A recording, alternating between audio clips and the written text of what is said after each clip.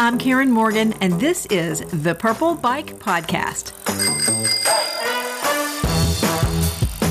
Hey, y'all, and welcome to a bonus episode of the Purple Bike Podcast. I can't get too far out of the 1970s without talking about Sid and Marty Krofft, this brother team of amazing television producers and creators. Sid and Marty Krofft were just incredible creative minds who really did shape what television looked like in the 1970s. So I thought it would be great to include a little bit of the history and background of Sid and Marty Krofft here on the Purple Bike Podcast.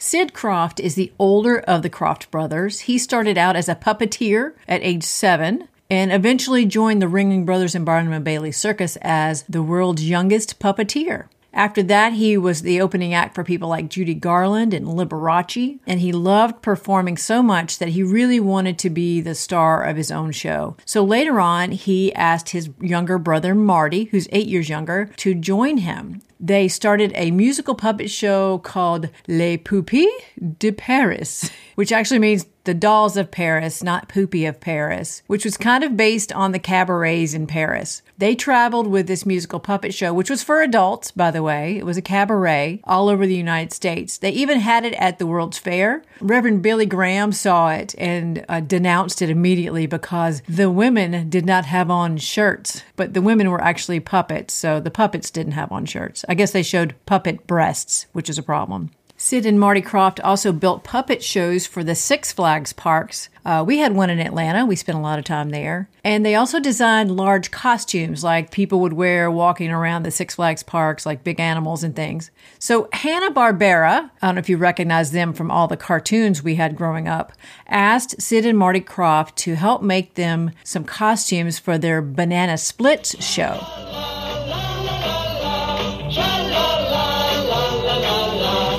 We watched the Banana Splits every day growing up. There were 4 of them. There was a dog named Fleagle, a lion named Drooper, a gorilla named Bingo, and Snork was the elephant. And they were kind of like a band, almost like the Monkees. So they did like songs and dances. And then they had cartoon segments like the Arabian Nights. And they had a live action segment called Danger Island. I remember this one because Jan Michael Vincent was on there. And these people were shipwrecked, and there was some bad pirates and some bad dudes. And there was a guy named Chongo. The Banana Splits were such a hit that NBC came to the Krofft brothers and asked them if they wanted to create their own children's series, which they did. They started with HR Pufnstuf, which was just the beginning of their career into creating all these amazing Saturday morning children's television shows. In addition to the children's shows, the Kroffts also went on to produce other shows for adult audiences like the Bay City Rollers and Donnie and Marie, Richard Pryor even. But since I was that kid that was lying on the shag carpet in front of my TV on Saturday mornings all through the 70s, I'm just going to talk about the children's shows today. Let's start with HR Pufnstuf. HR Pufnstuf, push your bed when things get rough. HR Pufnstuf, can't do a little 'cause you can't do enough.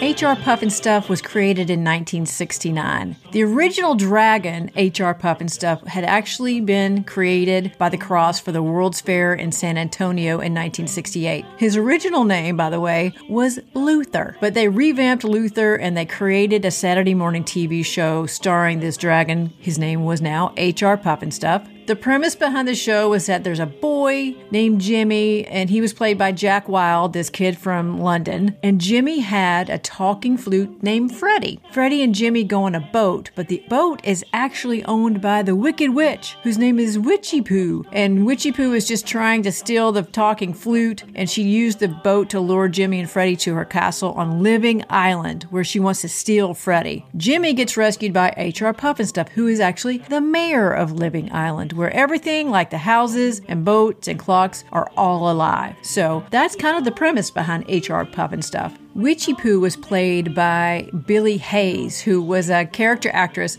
who actually beat out Penny Marshall for the part.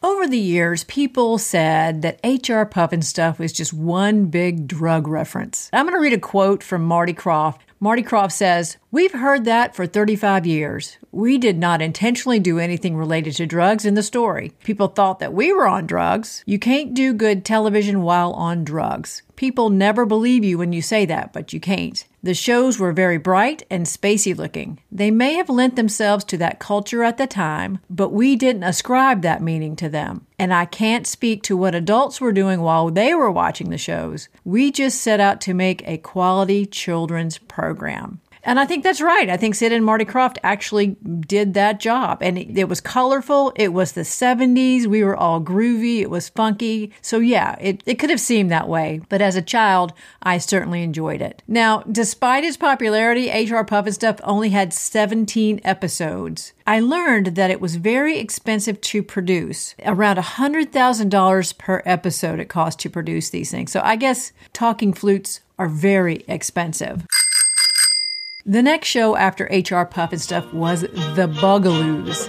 The Bugaloos, the Bugaloos, we're in the air and everywhere, flying high. Now, the Bugaloos was a band made up of insect people. There was a grasshopper and a bumblebee and a ladybug, and they were all boys, by the way. And then there was one girl who was a butterfly, and then they had a friend named Sparky who was a little firefly who was actually played by Billy Barty. Like HR Pufnstuf, there was a villain on the Bugaloos. The villain's name was Benita Bazaar, and she was played by Martha Ray, an incredible performer, really great character actress. Now, Benita Bazaar was this sort of old, not a witch, but she was kind of old and scary. So most of the episodes were Benita Bazaar just trying to attack the Bugaloos because they were better singers than she was. She also had a chauffeur whose name was Funky Rat, who had a German accent for some reason. The Bugaloos themselves were played by a bunch of English actors and musicians.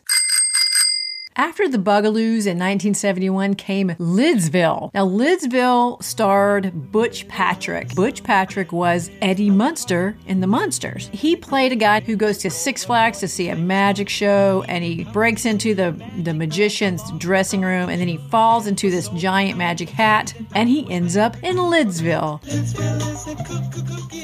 which is a land of living hats. Now, the magician is actually played by Charles Nelson Riley. He's the villain when you get to Lidsville. His name is Horatio Hoodoo, and he flies around on this thing called a hat-a-maround, and how's that for a topper?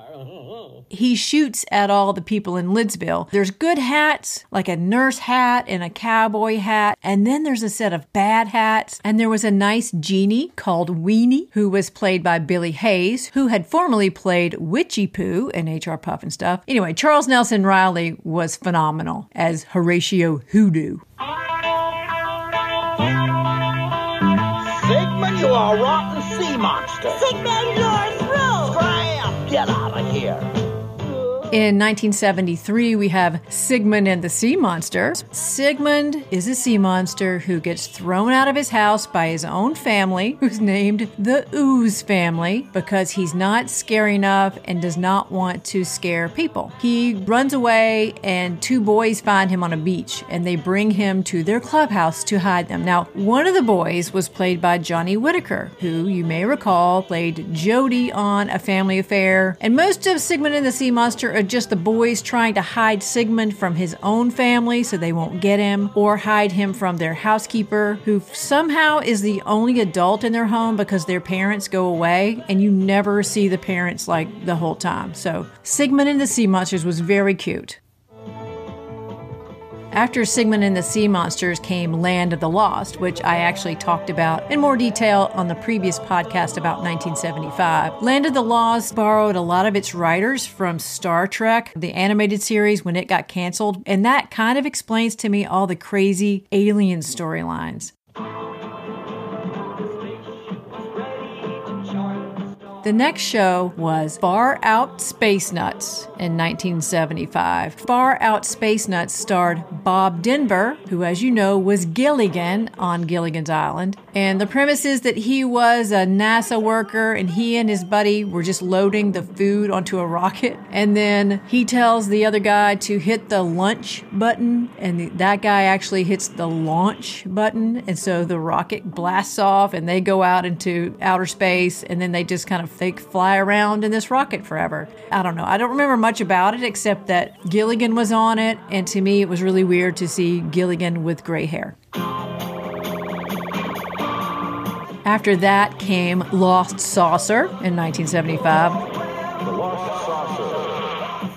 Now, this had Ruth Buzzy from Laugh-In, love her, and Jim Nabors, who was Gomer Pyle. And they were two androids who fly around in this flying saucer that can travel in time, and they land on Earth, and there's two kids that come in and look around their spaceship, and then when they take off, the flying saucer takes off with the kids in it. They go around traveling through time and space. They also have a pet dorse, which I recall vividly. It was like half a dog, half a horse, and it was just a person in a hairy costume, and it annoyed me. I don't know why. The Dorse was a super annoying character to me, but I loved Ruth Buzzy and I loved Jim Nabors, but it was a little odd to see them playing androids.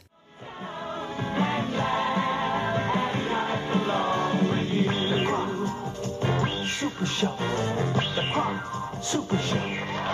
Now, the next two shows were actually segments on the Krofft Super Show on Saturday morning, so they were just part of a medley of different shows kind of put together. The first one is Dr. Shrinker. Dr. Shrinker was these three people that crash on an island, and Dr. Shrinker and his assistant Hugo live there. Hugo played by Billy Barty. Now, Dr. Shrinker was, of course, a mad scientist, and he had a shrinking ray. He shrunk the three people down to 6 inches tall, and the whole show is that they escape, and every episode is Dr. Shrinker trying to catch them. That was kind of it. I don't remember a whole lot about the show, but the theme song is permanently etched into my brain.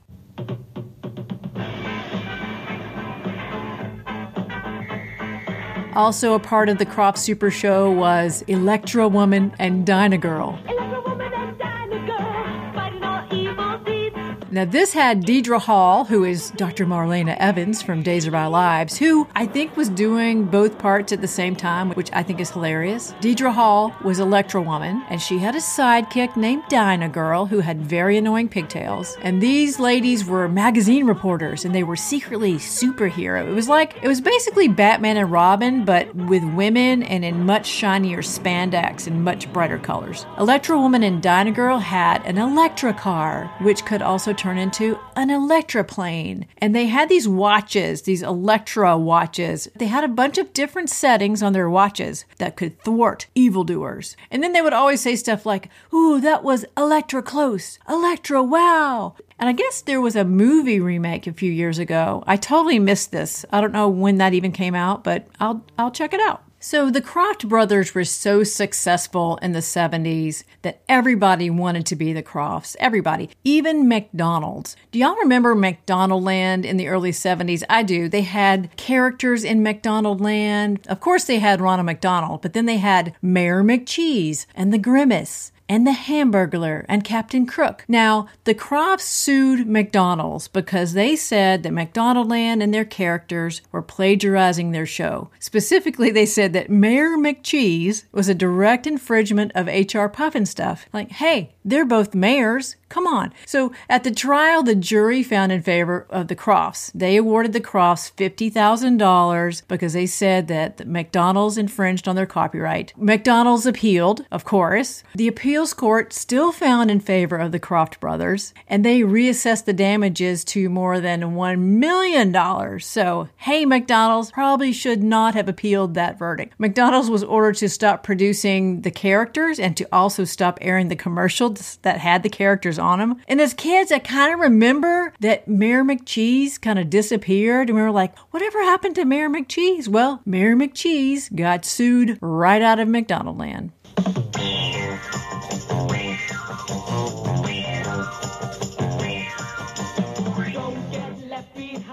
I can't talk about Sid and Marty Krofft without talking about the world of Sid and Marty Krofft that was in Atlanta in 1976, because I went to the world of Sid and Marty Krofft 3, maybe 4 times. It was only open for 6 months and then it closed. So I think I probably hold the world's record for the most visits to the world of Sid and Marty Krofft. So what it was an indoor amusement park. And you got there, it was at the Omni in downtown Atlanta. You rode up this very giant escalator, which was the the world's longest freestanding escalator. They had 4 levels on the park. They had like a circus performer level, and then you go down the levels, and then there's a weird carousel that had weird mythological creatures. There was a giant pinball machine. It was a ride, and you were supposed to be sitting in the ball, and then you were supposed to ricochet like you were inside the pinball machine, which actually was kind of disappointing. I read about it and then I wrote it and I said, nah, I didn't feel like I was in a pinball machine. There was a show theater and live performers throughout the park. And on the bottom floor, when you came out, there was an ice skating rink, which we also did. Now, it was a really, really cool park, but mostly it was kind of weird. I went there expecting to see HR Pufnstuf and Sigmund and the Sea Monster. None of those things were there. It was all sort of weird characters and other stuff that Sid and Marty Krofft came up with in their heads. Now, after it closed, Ted Turner bought the space that the world of Sid and Marty Krofft had been in, and he moved CNN there. He eventually bought the whole place, and now it's the CNN Center. And the escalator's still there. It's part of the CNN tour. I think the world of Sid and Marty Krofft closed kind of like many of their TV shows did because it just cost too much money to run. They had incredibly original and creative and strange ideas, but sometimes creative and strange just doesn't pay the bills, sadly. When you join us, you'll know why we say it's just a craze. I know that Sid and Marty Krofft probably will never hear this podcast, but if they do, I want to say thank you to Sid and Marty Krofft because I don't think there's ever been anybody with all these crazy ideas and projects that added to my childhood because I seem to have spent most of my childhood watching TV laying on a shag carpet. So thanks, Sid and Marty Krofft, for bringing so much fun to my life in the 70s and so much happiness to everybody's lives. We really appreciate it. Thanks so much, everybody, for tuning in to the Purple Bike podcast. I'll see you next week with another episode. Have a great day, everybody.